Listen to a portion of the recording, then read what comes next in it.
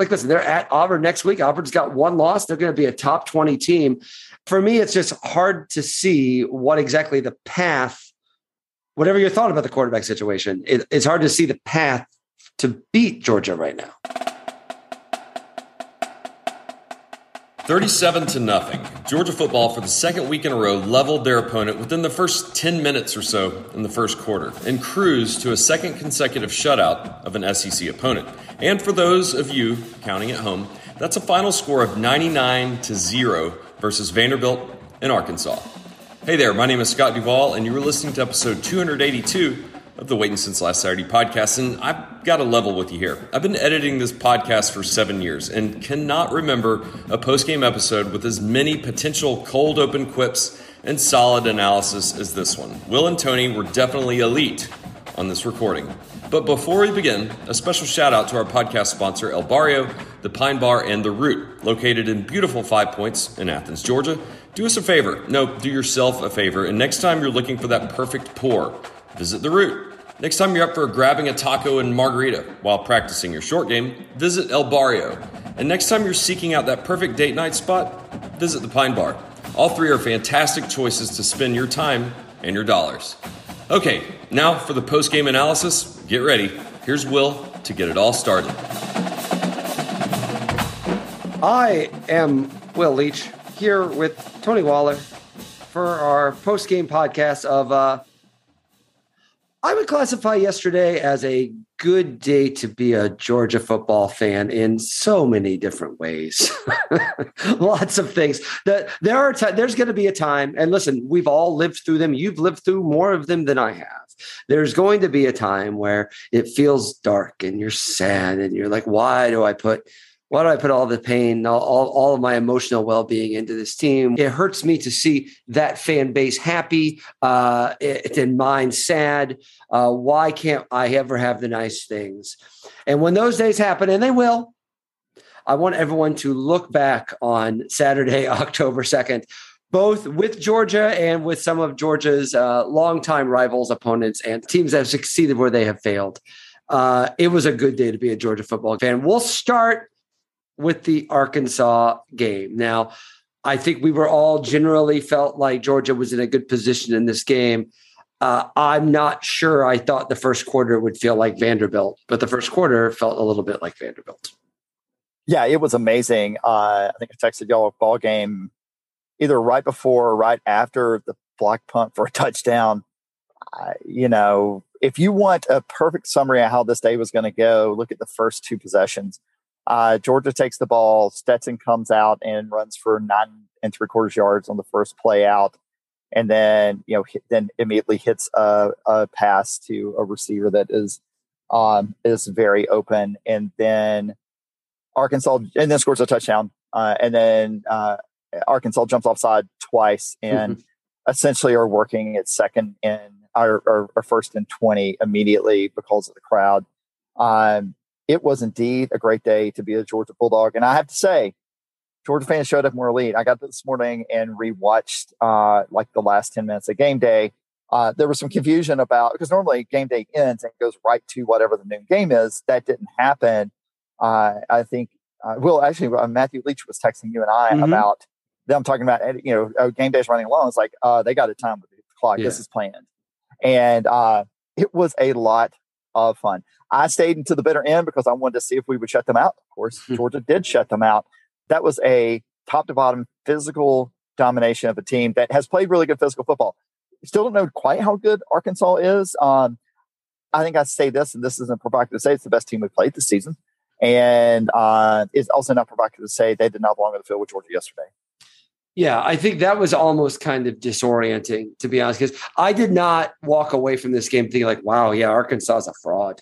Like, who are they? And don't get me wrong, I think that the win over Texas A&M looks a little less impressive today, but they still beat Texas. They clearly are ahead of schedule of what Pittman could have expected, what Arkansas fans could have expected. But it's year two. I always hesitate to use the Death Star as operational analogy, because the Death Star gets blown up like all the time, like it never wins. every single movie. Yeah, like it doesn't win. So I never really liked that analogy, but certainly the idea of this is the thing built as it's supposed to be, and it seemed there was some confusion after the game about, Stetson Bennett said that on Monday he was told he was going to be the starter.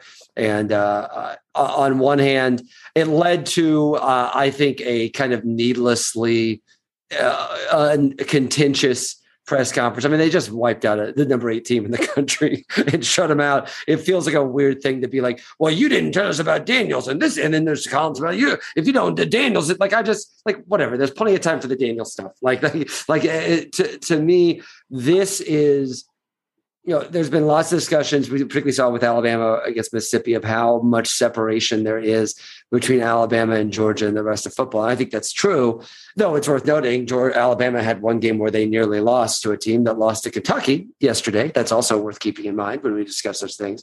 But I would say that right now, it's like, listen, they're at Auburn next week. Auburn's got one loss. They're going to be a top 20 team.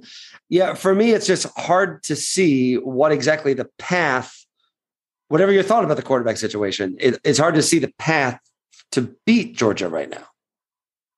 Yeah, I had that overwhelming thought most of the game yesterday. I texted this to some people, and I'm not afraid to say it out loud. This is the best Georgia football team of my lifetime. And it's not just the defense. The defense is otherworldly, but we are doing things on offense that people said we couldn't do. And listen, I get that you have to have a narrative, but I'm over the quarterback, whatever. When are we going to start talking about Kirby developing a former walk-on JUCO transfer, undersized from a small town in South Georgia, into not just a serviceable starter, but a starter that can lead a 37-0 win against the number 8 team in the nation? If Jim Harbaugh had done that, it would have been, oh, there's Jim Harbaugh doing Jim Harbaugh stuff. Mm-hmm. But right now it's like, oh, what's Kirby doing with his quarterbacks? Why can't Georgia get a good backup? My God. I mean, they just beat the number 8 team in the nation 37-0.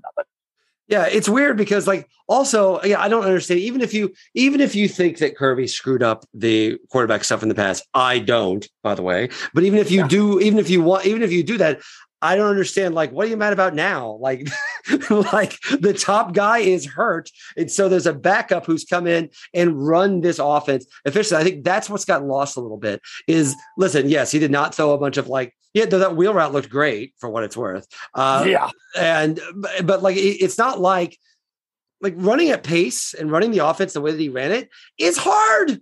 It's hard to find most teams don't have a starter that can do that, let alone a backup who can come in. They clearly have confidence in him. Listen, would I rather see Daniels starting? Yes, I'd like Daniels to be healthy and starting. I prefer that.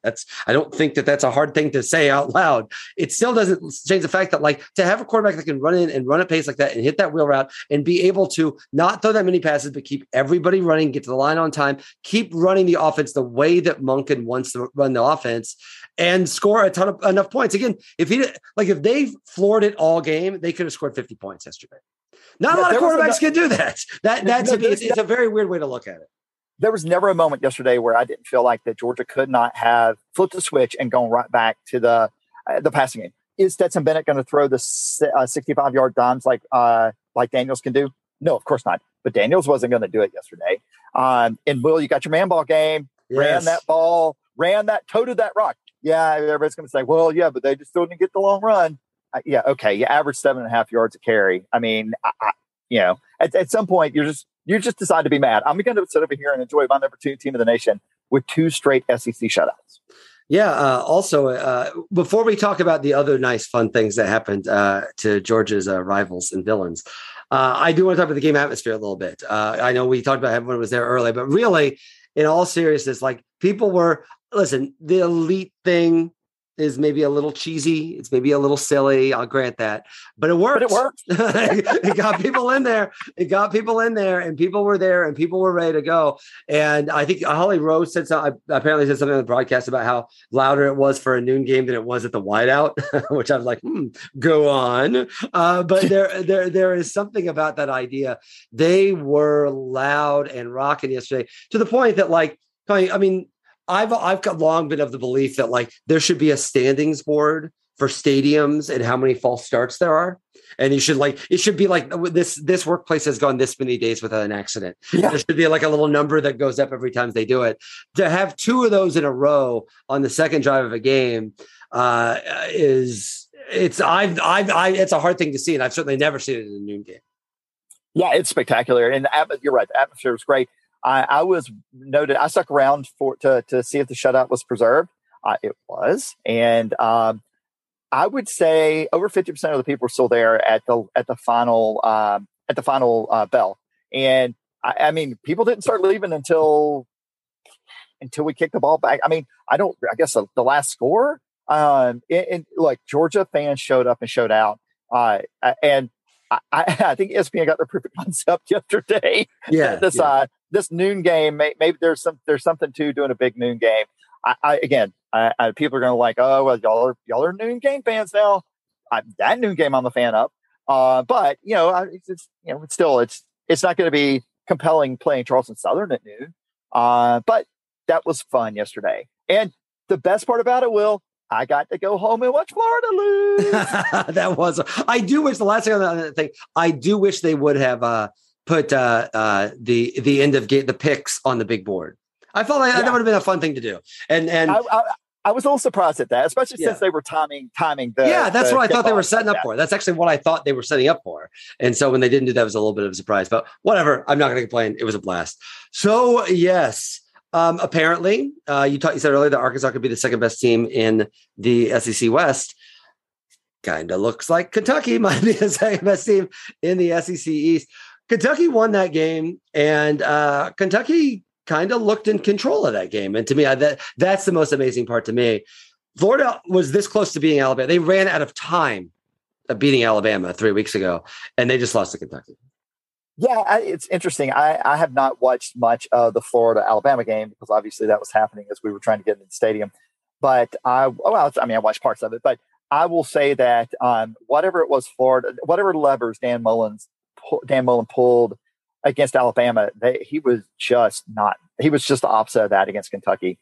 There were times where they were calling plays, and you have to give Mark Stoops credit. Actually, Mark Stoops is he is what. Listen.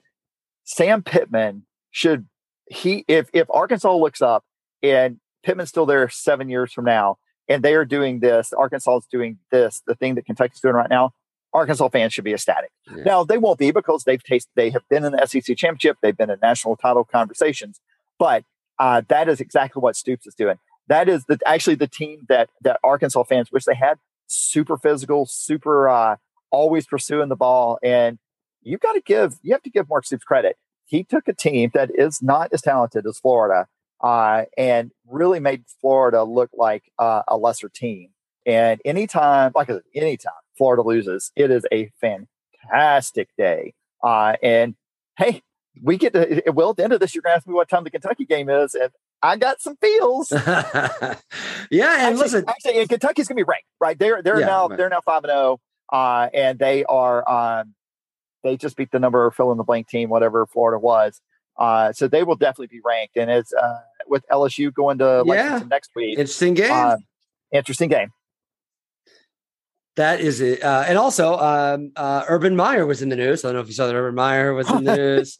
Urban Meyer. We've all been to Fernandina, man. We've all been to Fernandina. Urban Meyer was in the news. Yeah. That's as close as I get to my Jay Leno, by the way. Have you heard about this? Urban Meyer. Have you heard of Urban Meyer? So there was that, and also let's not forget some other sort of excitement going on. Obviously, Alabama looked great, but Oregon went down. Clemson almost went down, and they kind of deserved to go down. But it's certainly Notre Dame goes down. The argument that Alabama and Georgia being far ahead of it was, I mean, it's hard to see if Georgia can take care of Florida and Kentucky, which is what it looks like now, I guess Auburn. I mean, it does look increasingly likely because I think you make an argument that Georgia has a tougher schedule moving forward than Alabama does. Yeah, I think so. Yeah. And so, but I think neither one of them looks like a situation where they're going to be challenged. It does sort of feel like that game is for seeding. That game is for picking which place you want to play in the semifinals. I think that's right. Yeah. And go ahead. Oh, I was about to say, and I don't know how much you watched the Auburn LSU game last night. And we'll talk about this some this week, but I'm kind of looking forward to seeing Bo Nix try to run around back there with Carter chasing him, or Davis chasing him. Oh, also, we didn't talk about the Jordan Davis block play. That was fun. That was nice to see him at the goal line set. That was enjoyable. Just wipe out 3 dudes. Yeah, it's always lovely. Okay, so obviously we have a lot we're actually taping on Monday this week, so we're taking a little early this week, so we'll have a lot to get through. So we don't need to belabor everything now than to say that was just a glorious day. Like this was a fun one. Like the sun shone on Athens yesterday. I don't think it was a great game day. I think they showed what they can do for a noon game. Florida lost, and Tennessee. Georgia Tech got wiped out by Pitt. Yes, Georgia Tech got wiped out. There's almost 50 at halftime. I remember. I believe in that one. And did you hear about Urban Meyer? Have you seen the Urban Meyer? He's in the news. We've all been to Fernandina. So before we go, what do you think? What's your prediction for the Kentucky game time that we see on Monday? Well, I'm leaning towards it being the 3:30 game. Although I said at the beginning of the season that I thought it would be the ESPN night game, and I still think that is probably what it will be, but I don't see it being a noon game. I mean, you're talking about when you look at the schedule that week, there's only really 2 games you can put on at 3:30, and Georgia's one of them. I think is what what CBS wants to do, considering Georgia's playing against Florida in 2 weeks. They do try to spread that around a little bit, but I think it's 50-50, the 7:30 ESPN game or 3:30 CBS. Either way, the SEC East showdown, as predicted, is Kentucky in Athens, not Florida in Jacksonville.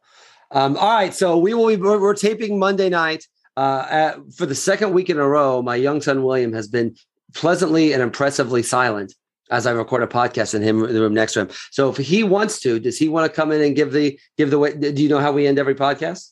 Do you know what we say at the end of every podcast? I'll give you a hint. It's the chant of the Bulldog Nation, the thing that they all say after the video, and you know what they say? Okay, come on up. Let's hear it. Okay, here you go. You gotta hustle up here. The dead air is dead time. All right, here we go, William. What do you gotta say? Go Dogs! Go Dogs! That's exactly what you were supposed to say. Great job, William. Great job. Great job, William, on that Go Dogs at the end. And make sure to follow our podcast on Twitter. Send us your thoughts on the Bulldogs and what you think the score versus Auburn will be. Like Will said, we will be recording our Georgia-Auburn preview show on Monday, so look for it in your podcast player sometime on Tuesday. And we'll see you again on campus in 2 weeks as Georgia faces another test when Kentucky rolls into town. And as always, go Dogs.